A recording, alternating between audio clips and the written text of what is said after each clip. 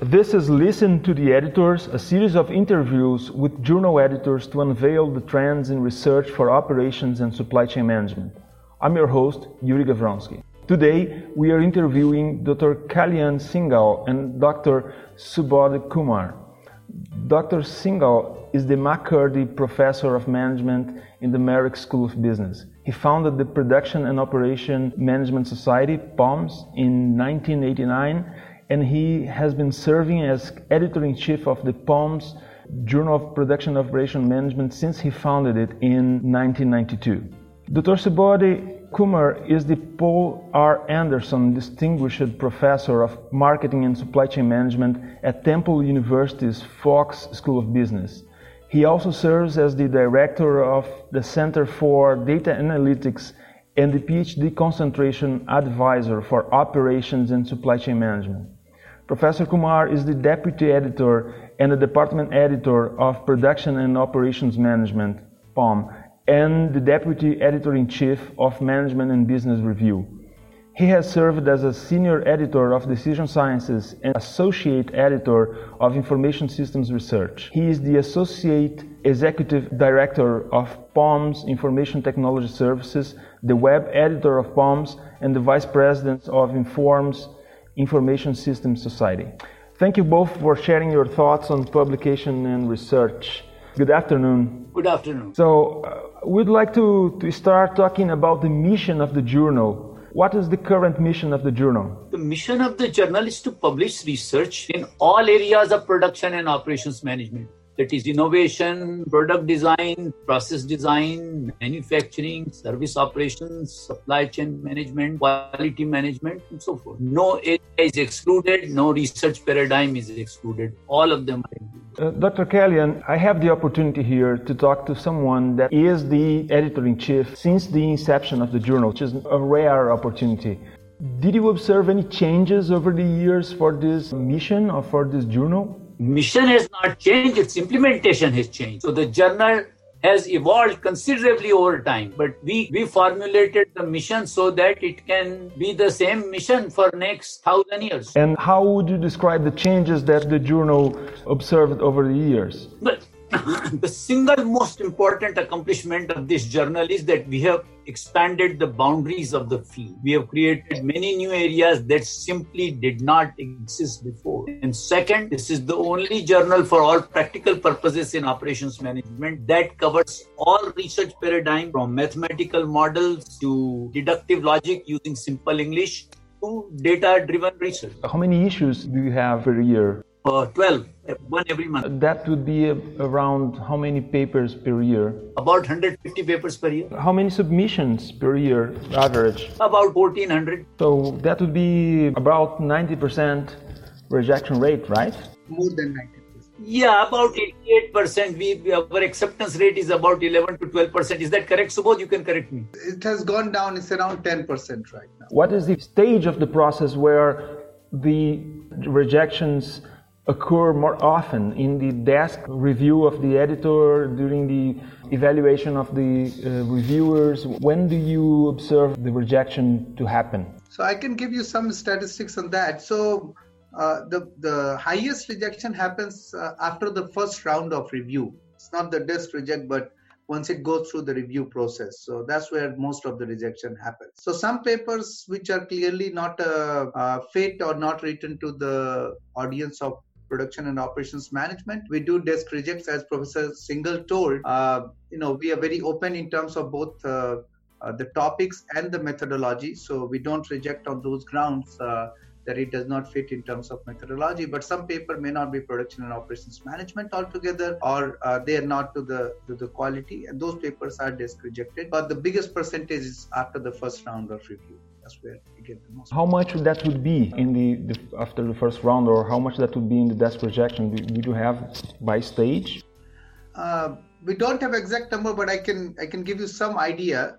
So if you roughly think around, I will say 70% to 80% papers get rejected, either desk reject or after first round. So a big chunk goes out in that time, and then to that. See, one of the reasons we don't desk reject many papers, because the authors benefit from the review process. when they get feedback. Many journals, they don't want to take the time of the reviewers and they quickly desk reject so that the referees have to do less work. Our referees are quite committed and we are committed to serving the community. Our constituencies, authors, not the editor. Could you describe the editing process for the journal? What are the stages so we can...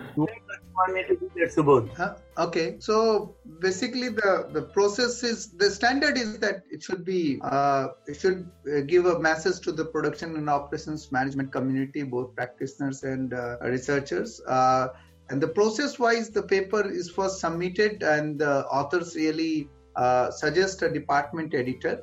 And in most of the cases, we send the paper to the department editor. A department editor looks at the paper and then based on the topic or what it does, he or she chooses a senior editor. And senior editors, we have different departments in the journal. So we have senior editors for each department, but the department editors can choose from any department, the senior editor essentially, if needed. And then senior editor, based on the paper, either they say that paper cannot go out for review, which is not very common. In very special cases, we do that. Then the paper goes to the senior editor, chooses 2 or 3. Generally it's 2 or 3, but some papers it is even more. But most of the time it's 2 or 3 reviewers. And then once the review comes back, senior editor adds his or her recommendation on top of that, then goes to the department editor. And department editor eventually make the decision on the paper, whether it should go to the next round, either it's rejected or it is accepted. And the same process is repeated for the revision.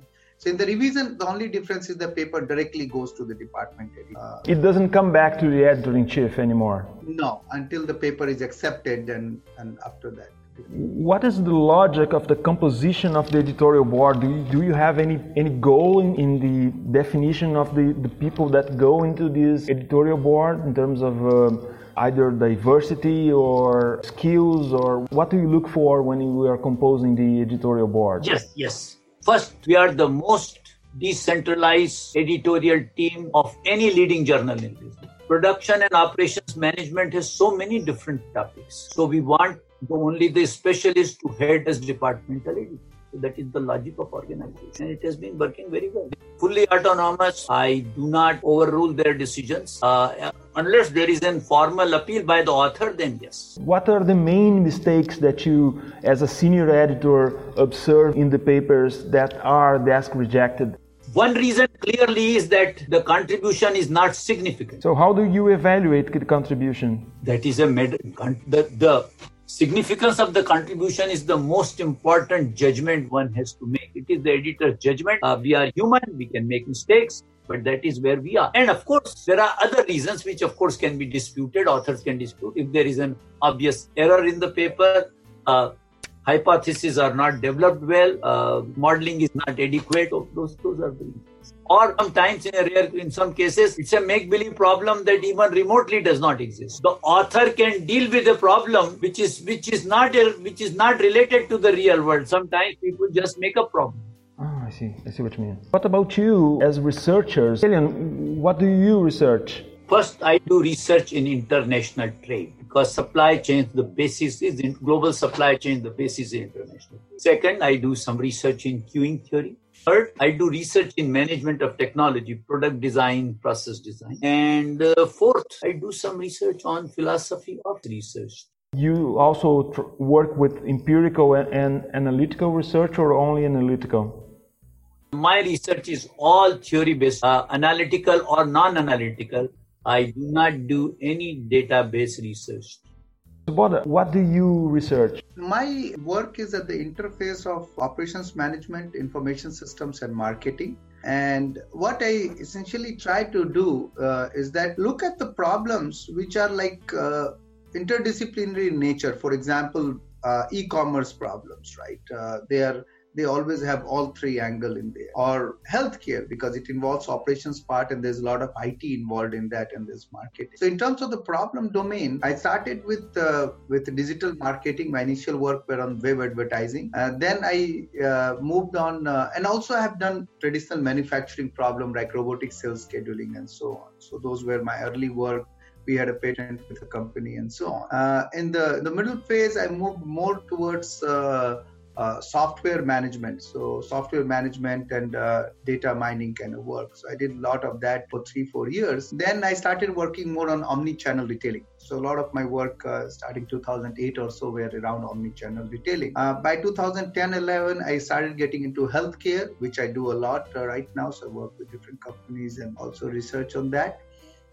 Then my next phase, I got into social media analytics. So that was my another area where I do a lot of work. Lately, I'm doing more with disruptive technologies like blockchain, fintech, artificial intelligence, machine learning kind of thing, and look at more from the perspective of either it's operations problem, how it impacts supply chain, for example, if you have a blockchain or if you have a IoT, Internet of Things, how it impacts the operational issues as well as IT issues. I have recently started looking more into finance and strategy problems as well. So I try to combine operational issues with either strategy problem or stock market issues. So that's kind of broadly. In terms of methodology, I do all of them. I started as an OR researcher, but I got more into more game theoretic models. Then later on, I moved to econometric modeling, and as I told, I do a lot of machine learning kind of stuff these days. I also do some lab experiments and so on. So that's kind of summarizes what I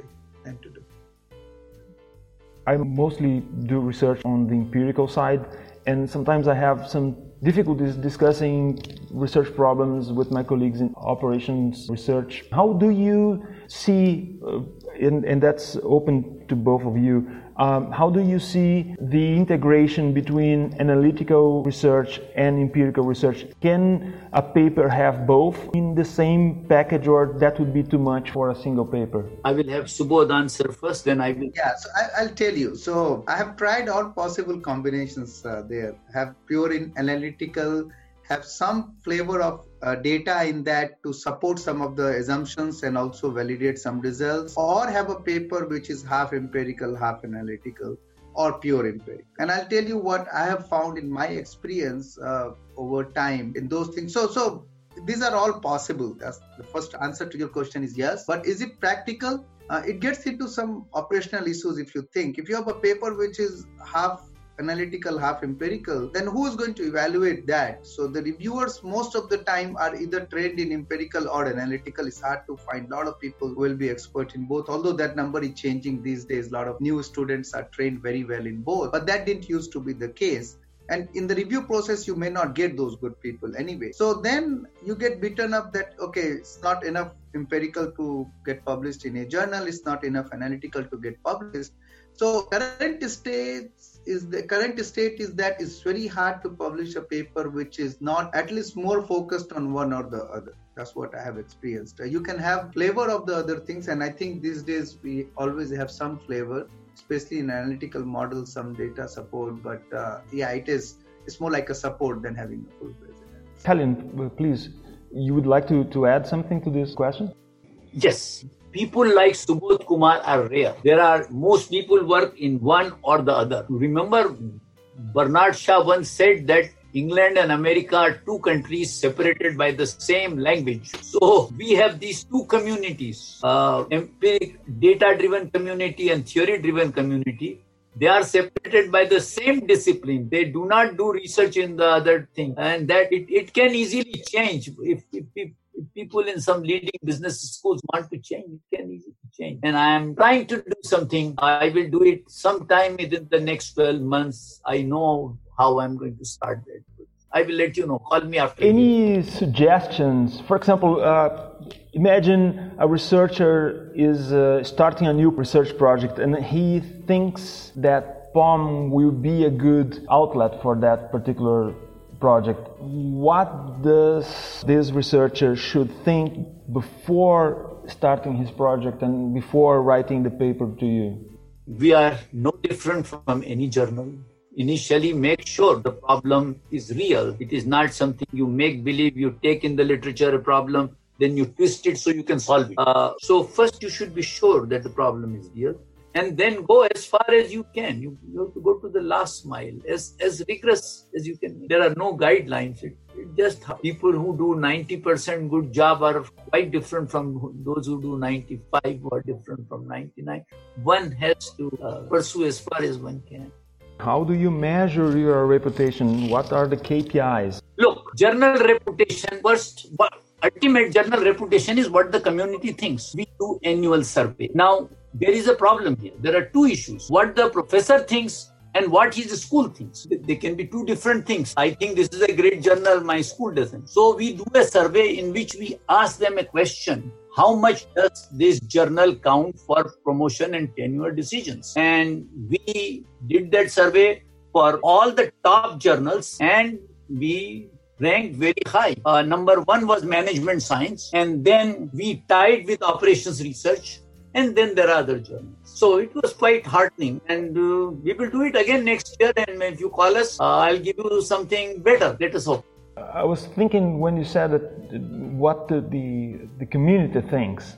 We talk between researchers and also with school deans, and they normally bring up those rankings of journals, the Financial Times and all these rankings of journals. Do you aim at any of those rankings? First of all, there are three major rankings in the world as far as I know. One is the Business Week. Second is the Financial Times. Third, there is University of Texas at Dallas, which is a public website. We are on all three, and we are the only operations management journal. We are all three. And we are the only operations management journal on the Business Week list. So we are on all three lists, and if that is not good enough, fine. So basically, you look at that. So how do you keep? We don't look at that. They looked at our journal. I see. I am sorry. If they say you are good and on our list, we say thank you. But we leave it at that, because end of the day, it depends on the people who write articles and who read articles.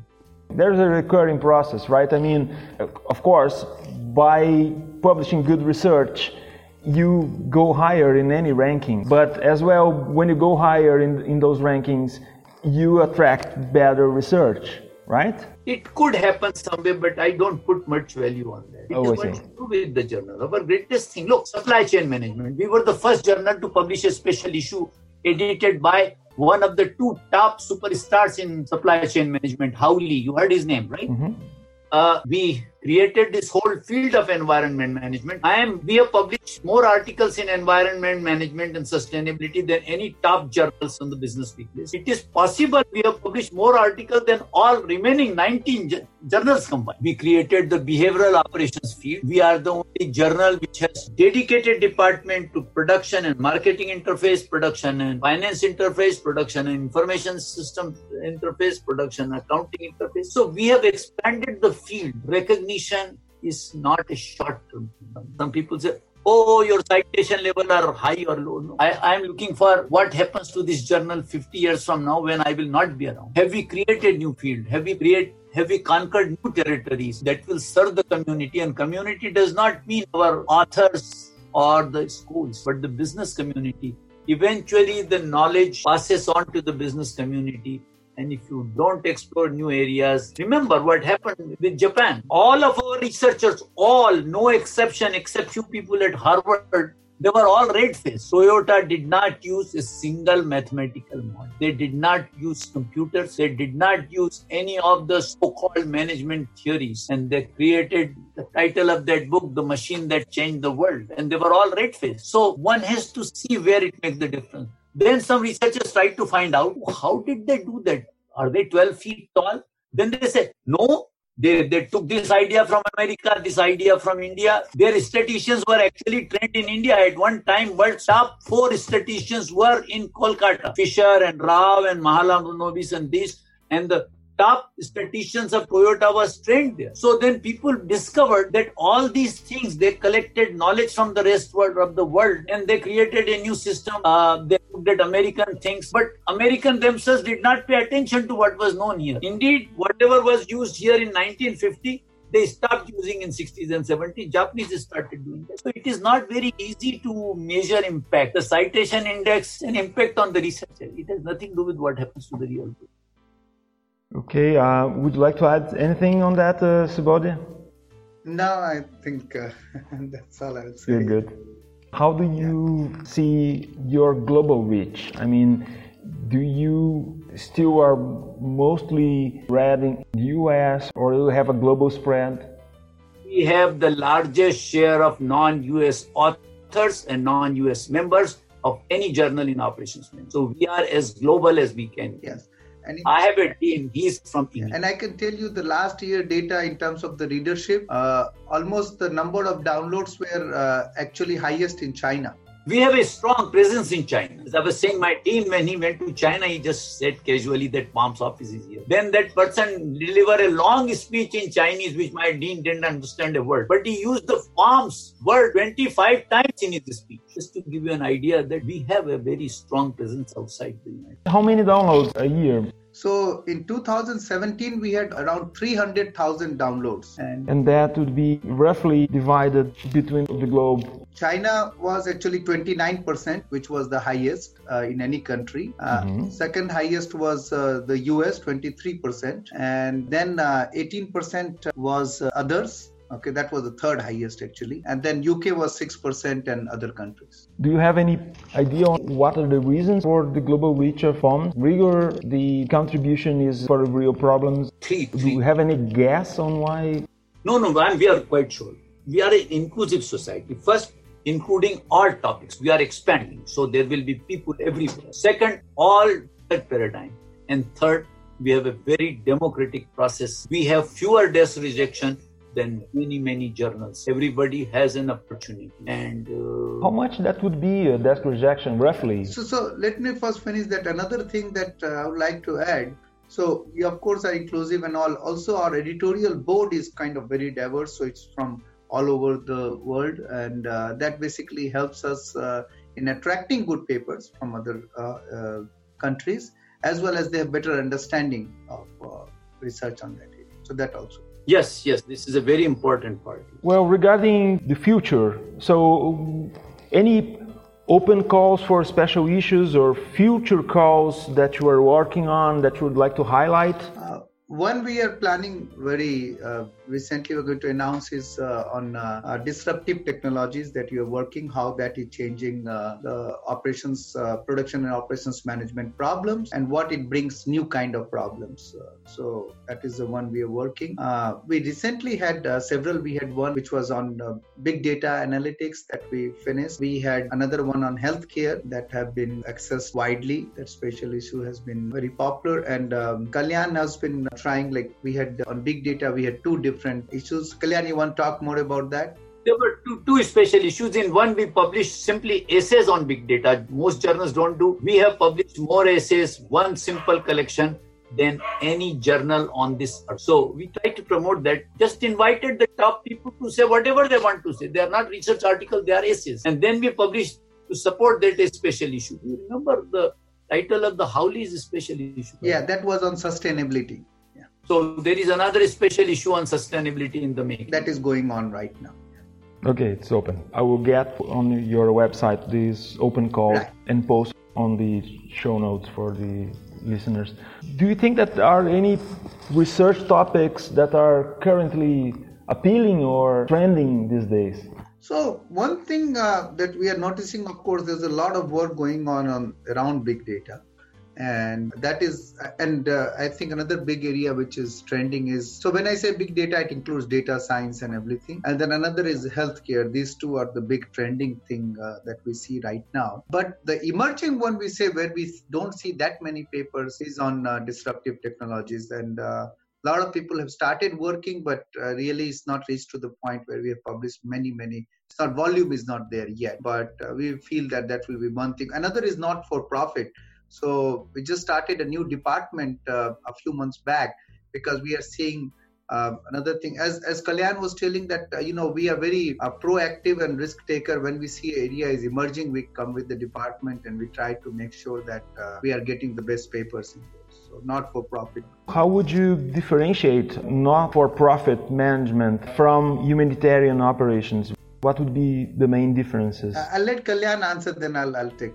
Well, humanitarian operations can be done by private sector, non-profit, government, everybody. So, a not-for-profit is not for profit, does not include for-profit companies. So, that's an easy question. And then another thing I'd like to add, that we have a department on disaster management which handles the humanitarian papers. So we have that as a separate department too. So some of the papers can fit in both of them, and which is fine. So authors can submit to either. And what about disruptive technologies? How would you describe them? So disruptive technologies could be very good example will be, you think that these days we have Internet of Things, right? So what Internet of Things have done to the operations is that now devices are talking to each other, more and more devices. That changes the way maybe supply chain works, because now maybe devices can place orders in automated way. I'm talking about consumer level, the smart refrigerator and those kind of things. Now the firms have to have different logistic strategy for that. So that creates a new set of problems. Similarly, now several firms are doing blockchain. Blockchain will take away a lot of repetitive tasks. Now when it takes away a lot of repetitive tasks, that also changes the way our operations optimization has worked over time. So we need to rethink that. Companies have to rethink that.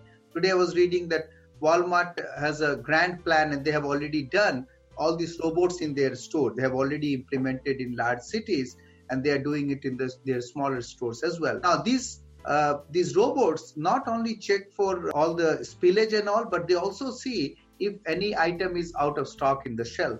That has been a huge problem in inventory inaccuracy. Like Anantharaman paper had shown that it can be up to 40% in large grocery stores. They are trying to get rid of that problem. Now, once that comes, then some of the things that we have studied earlier need to be re-studied in the world of operations management. So all these kind of things, how they are changing the way we look at this problem, what are the new problems emerge, that's what we are trying to handle. Kalyan, you want to add anything to that? No, this is fine. Have you seen any papers published recently on your journal that caught your attention? There are quite a few, and I wouldn't highlight one article, then 10 authors will say, well, why did you forget our articles? I'm not going to do that. Yeah. Okay, no problem. Do you have a best paper award? Yes. How does it work? So I can explain the process. So every year we set a committee of senior researchers, which is chaired by one person. And they ask all the department editors to nominate papers. And then the committee evaluates all the nominated papers that go through several rounds of voting. And then they pick the either one or two best and a runner-up, depending on what kind of papers are there. And we present this award during our annual conference, which is going to happen in a few weeks, actually, May 1st. And we also give awards to our best reviewers, best senior editors, and best department editors. Besides publishing in a very prestigious journal, do you have any other initiatives to publicize the work your authors do? Do you have any type of initiative to make it available to a wider community of some sort?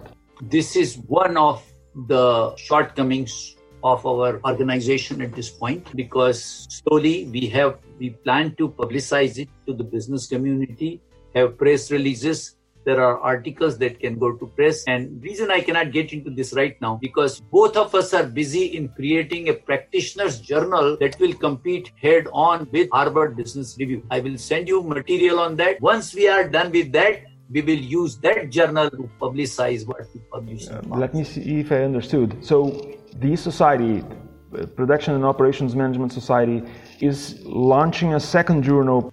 No, it has nothing to do with Production and Operations Management Society. It is our independent initiative. I will send you the information on this. We have people from Harvard and Wharton and Stanford and Northwestern, Chicago. Every major school has professors on it.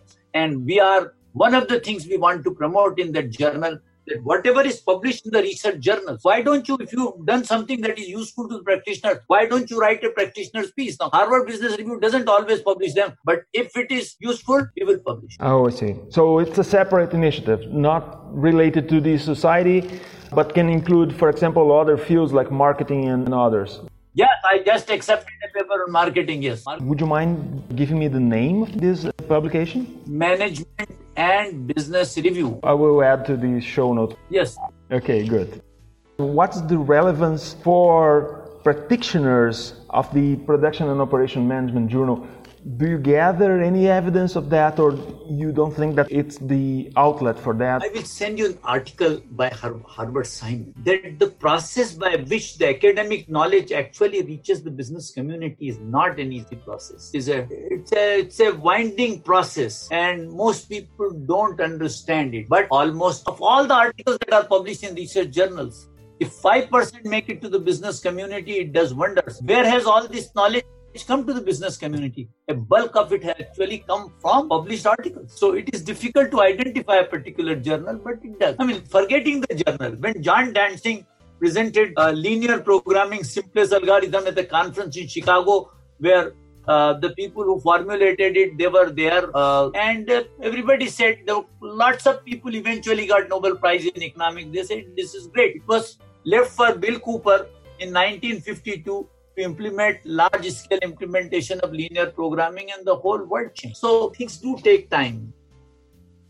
Comparing earlier volumes of Production Operations Management Journal, do you see any changes in the expectations of the papers over the years? We don't expect changes. We have expanded the field considerably. So we used to publish 400 pages, small size. Now we publish 2,000 plus. 6 times as many papers. So the size has increased, diversity has increased, but the standards of the article hasn't changed. You don't see the methodology or the analytics moving? In the very first issue, we published analytical paper, data-driven, theory-driven papers. But because of this new technology, the new topics have been in. Like we have lots of areas driven by IT. Now we will have papers driven by big data. So these changes are taking place, but the standard of the journal will not change. In many places of the world, there are some calls for open access research, and we see an increase in the demands for researchers that get grants to publish in open access outlets, or at least make their paper open access. Do you see any of that somehow influencing your journal? We have that option. The authors want to make it open access. They have to pay a certain amount to the publisher who collects the money and who says the journal. So that option is available. Yeah. Okay, anything that you would like to add? Subodh, you have anything? No, I think we have covered everything. Thank you very much for your time. Let me tell you something else. Wait. I had something to do with reviving Journal of Operations Management. They had original publishers, had killed it, buried it. I got it exhumed. That's how I got involved in this. I was the first to propose MSOM before it was created. So I have very strong association with all 3 journals. So we are one journal. We don't compete with anybody. If other journals are doing better, we are happy. That's it. We thank you. Okay, thank you very much. Thank you. Have a good afternoon. Thank you. And thanks for taking the time to talking to me. Thank you for doing this. This is very useful for us also. Yeah. Okay. All right. Listen to the Editors is an initiative of the Operations and Supply Chain Management Division of the Academy of Management. We post our interviews monthly in our division website. You can discuss any of the topics of this episode using our interactive tool, connect.aom.org. Using the discussion section of our site, you can also post suggestions for questions, journal editors you would like to hear from, and requests for clarifications. You can also subscribe to our podcast in Apple Podcasts, Spotify, or with the Podcast Addict app on Android. See you next month.